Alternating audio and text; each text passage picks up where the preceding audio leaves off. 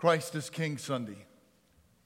We celebrate the kingship of Christ, but as we're going to see in Paul's letter, we're reminded not just that he is king, but what kind of king is this king? But before we do that, especially with this season and this week, we want to go back to verse 16 that Corey talked about this morning with the children, to talk about the importance in the people of God for gratitude and thanksgiving. G.K. Chesterton had said at one point, when it comes to life, the critical thing is whether you take things for granted or take them with gratitude. It's a reminder to the church, especially in this season, right? We know what happens Thursday, but we also know what may happen Friday, right? A season of taking or wanting or needing. But the church today is going to say, we're a church of thankful hearts. We're a church who, before anything, we say to God, thanks. You look at Paul's life, and it's not that Paul's very much aware of our needs, and he's going to pray for those later when we get through the epistles. But when he starts, this one who has all kinds of needs, what he begins with in verse 16 is, I am always thanking God for you. That's how he begins his prayer. Somebody who has many needs in his body, in his circumstance, for the church, but his first words are, after he talks of the Trinity in chapter 1, when he has an opportunity to freely speak, I'm just thanking God for you, for your love for him, for the way you love the saints. My prayer begins with thanksgiving. And if our lives aren't full of thanksgiving, people better watch out. Because our lives are going to be shaped by that, either by ingratitude or gratitude. And if I'm living in a season of what about me? If I'm living in a season of why can't I get? If I'm in a season of lacking thanks, people better watch out. I like what Christian author Ann Voskamp says. Gratitude's not a natural posture. The prince of darkness is ultimately a spoiled ingrate. And I've spent most of my life as kin to the fist shaker. If we lack gratitude, we'll become stubborn, we'll become demanding, we'll become fist shaking.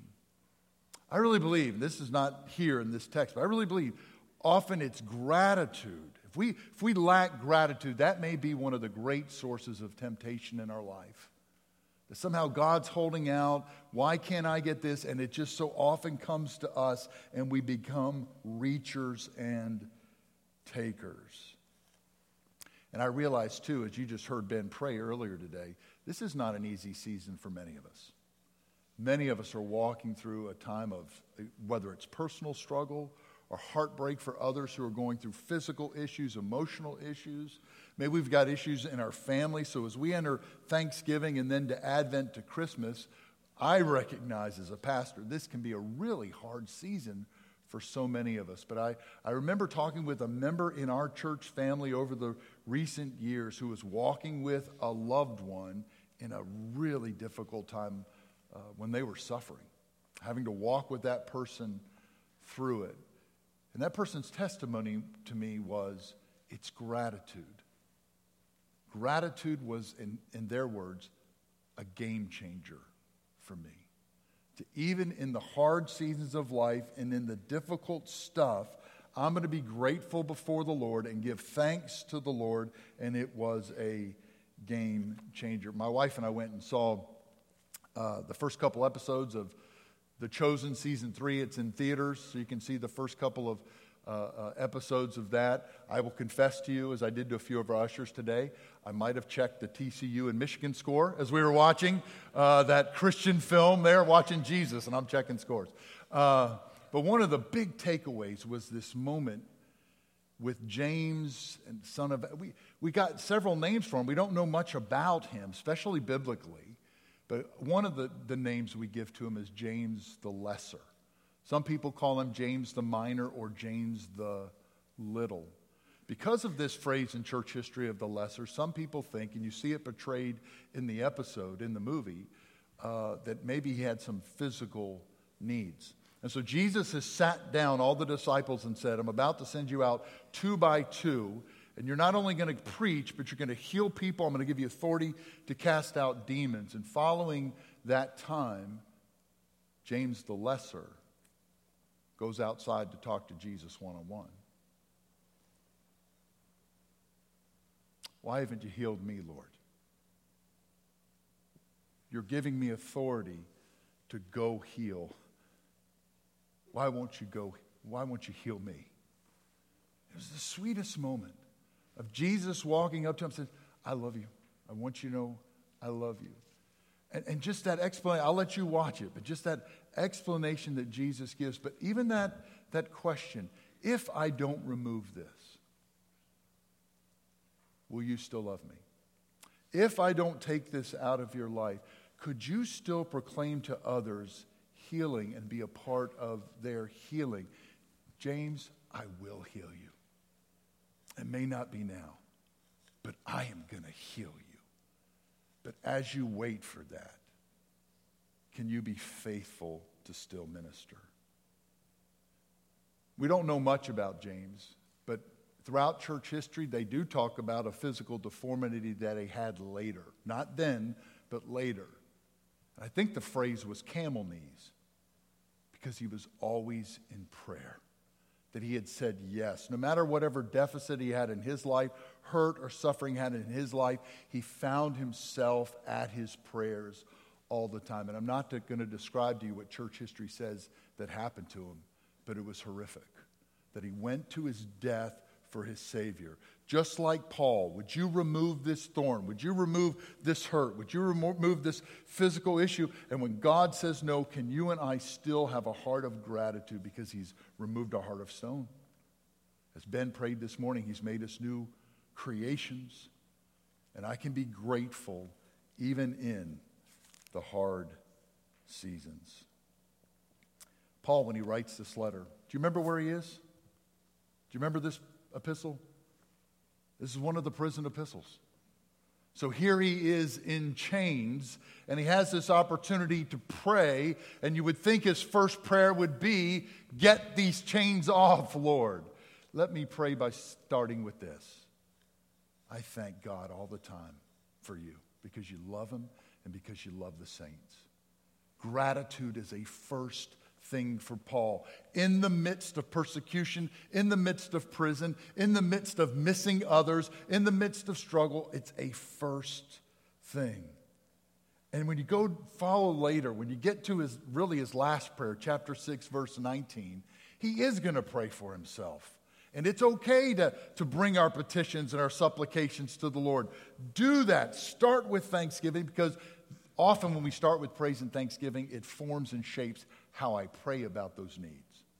But when you finally get him praying in chapter 6:19, what does he pray? Get these chains off of me. It's not what he prays. What does he pray? Pray for me that when I speak about the mystery of the gospel, I will be clear. Pray for my boldness to speak up for Christ and the glory of the gospel. Pray for needs, yes. You see Paul do that throughout. But this first thing, this first reminder in this section of Scripture, he's praying for the church. He's praying a prayer of gratitude. How is that for you and for me this week? How have we found ourselves this week? It's right to bring our needs before the Lord, but am I starting with thanksgiving? Secondly, go to verse 20 and 23. I want us to look at, we're going to get back to what he prays specifically for the church, but I want us to remind ourselves again of what he says of Jesus on Christ as King Sunday. What is it that he tells us about Jesus? And really, so often, the lectionary scriptures, the scriptures that they give to pastors and say, preach these verses and these passages on Christ the King Sunday, often they speak of his reign, of his kingship, but so often, and rightly so, they speak of what kind of king Jesus is. The Ezekiel reading that's often for this passage, it talks about the coming shepherd, the servant of David. And the verbs that talk about his kingship are that he cares for, he seeks, he binds up the broken, he strengthens the sick, he feeds. When you get to Matthew 25, which is often the reading for Christ as King Sunday, we get to Matthew 25 and you remember that, yes, the separating of the sheep and the goats, but what's the heart of that? Jesus has said, if you're going to be a follower of my kingship, this is what it looks like. If somebody's naked, if somebody's in prison, if somebody's hungry, if somebody... That's the concern of this kind of king. And then you get to Psalm 100, which is often the psalm reading for Christ as King Sunday. And that psalm begins with verse 1. I can shout about God. I can serve him. Why? Verse 5. He's good. He's loving. He's faithful. Paul says, and he's going to pray for this church. We'll get to that. But let me remind you about some things about our Savior. He died for you. Verse 20.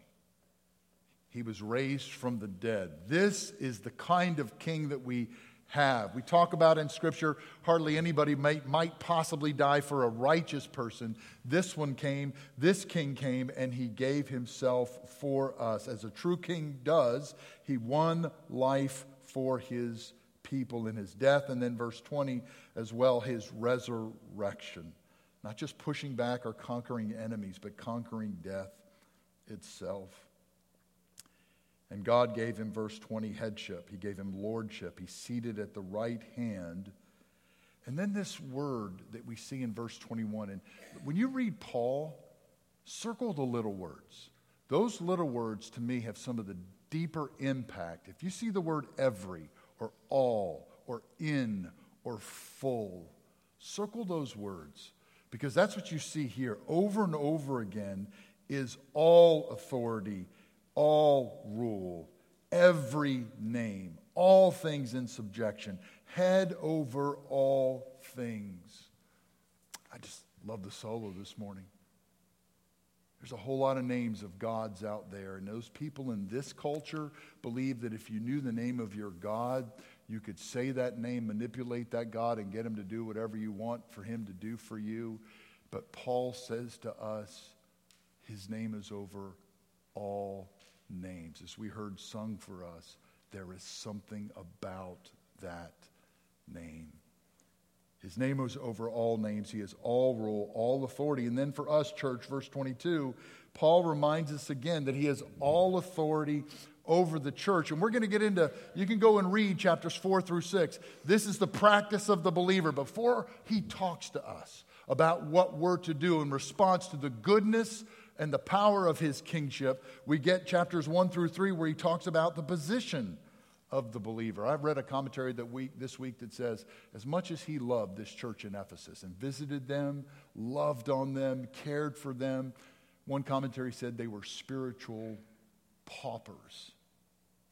He's not just writing to them to prevent problems. He's trying to make them aware of who they are in Christ. He's trying to remind them of the riches that they have. They're ignorant of the wealth that they have. I think it's 30 to 35 times. Again, look for this and just circle it. How many times does Paul say, I am in Christ or in him?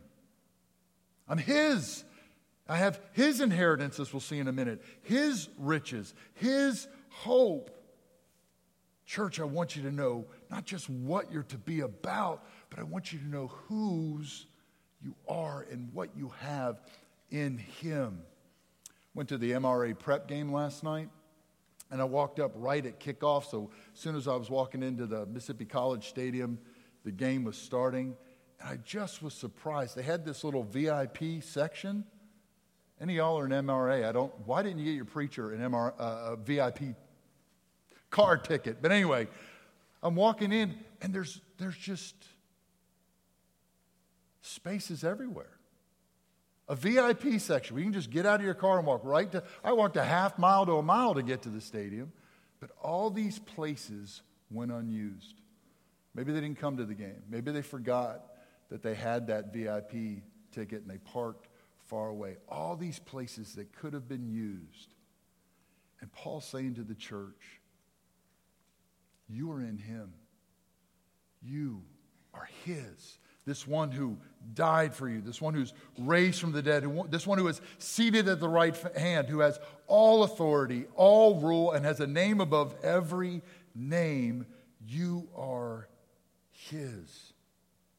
And so he prays for this church. Go back to 17, 18, and 19. He prays for this church. I pray that you would have wisdom and knowledge. I pray that. But I also pray in verse 18 that you would know the hope and the inheritance and the riches that you have. And then lastly, verse 19. I'm praying that you know the power of God in your life, even the working of the strength of his might with which he brought about in Christ when he raised him from the dead. I pray you know that power that he wants to gift you. That scene I was talking about in The Chosen, Jesus has his disciples all set together, and he's sending them out for that missionary journey. He says, I'm going to send you out in twos. You can't take anything with you. Don't take a change of clothes. Don't take any extra food. You're going out in twos, and he divides them out. And then he says, listen, not only am I going to let you say what I say, you preach what I've preached, but I'm going to give you all authority to heal people and to cast out demons. And somebody immediately raised their hand and said, excuse me, I'm sorry. Did I miss a ceremony? When was I gifted that? Did I miss some kind of initiation or some kind of prayer service or some kind of special falling? I'll give it to you. Do you trust that he's given that to you? That's what Paul is saying. Those things he's going to call us to in chapters 4 through 6, he's saying to us in chapters 1 through 3, this is the power of God in his might. As I've worked in Jesus' life to raise him up, to place him in all authority, I'm going to gift you that power to be who I've called you to be, to do what I've called you to do, to say what I've called you to say. I love how he has this second prayer, and we'll close with this, chapter 3, 14 through 21. He has a second prayer for the church, and he basically says the same thing, that you be strengthened with power of the Spirit in the inner man, that being rooted and grounded in love, that you would be able to comprehend the love of God so that you are full up to all the fullness of God. How is it for you and for me this day? How is it in our prayer life, in our work, in our relationships, in our friendships? How is it you and I are placing Thanksgiving first?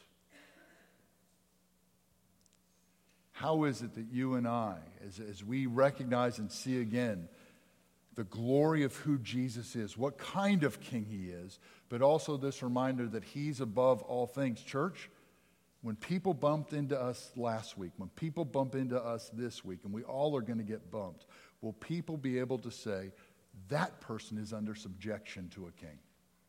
That person does not rule himself, he's ruled by someone else. In the hard seasons, in the difficult times, we be a people who are marked by thanksgiving. How is it you and I need to pray about as Paul prayed? Lord, just give me wisdom. Let me know the inheritance that I've had. Encourage me in that. But would you put your power on display? Let's pray about that. Father, we thank you for this, your word. Many of us are in a season of struggle or have friends who struggle. Father, would you help us to have a heart of gratitude, a heart of thanksgiving. Father, we also pray that as we are reminded again through this, your word, of the power of Christ, the goodness of Christ, the authority and rule of Christ, Father, it is our prayer that our words, our lives, all things would be under his subjection. That, Father, we would submit and yield all things to our King. Father, if there are any in this room this day who need your wisdom in a significant area in their life, if there's any this day who need your hope to be reminded again of the riches of Christ, the inheritance of Christ that is theirs. If there are any that need to be reminded again that you're a God who shares his power, and that, Father, we can be who you've called us to be. Father, I pray you'd grant us that this day. We thank you for this, your word. Bless now our response to it. In Christ's name we pray. Amen.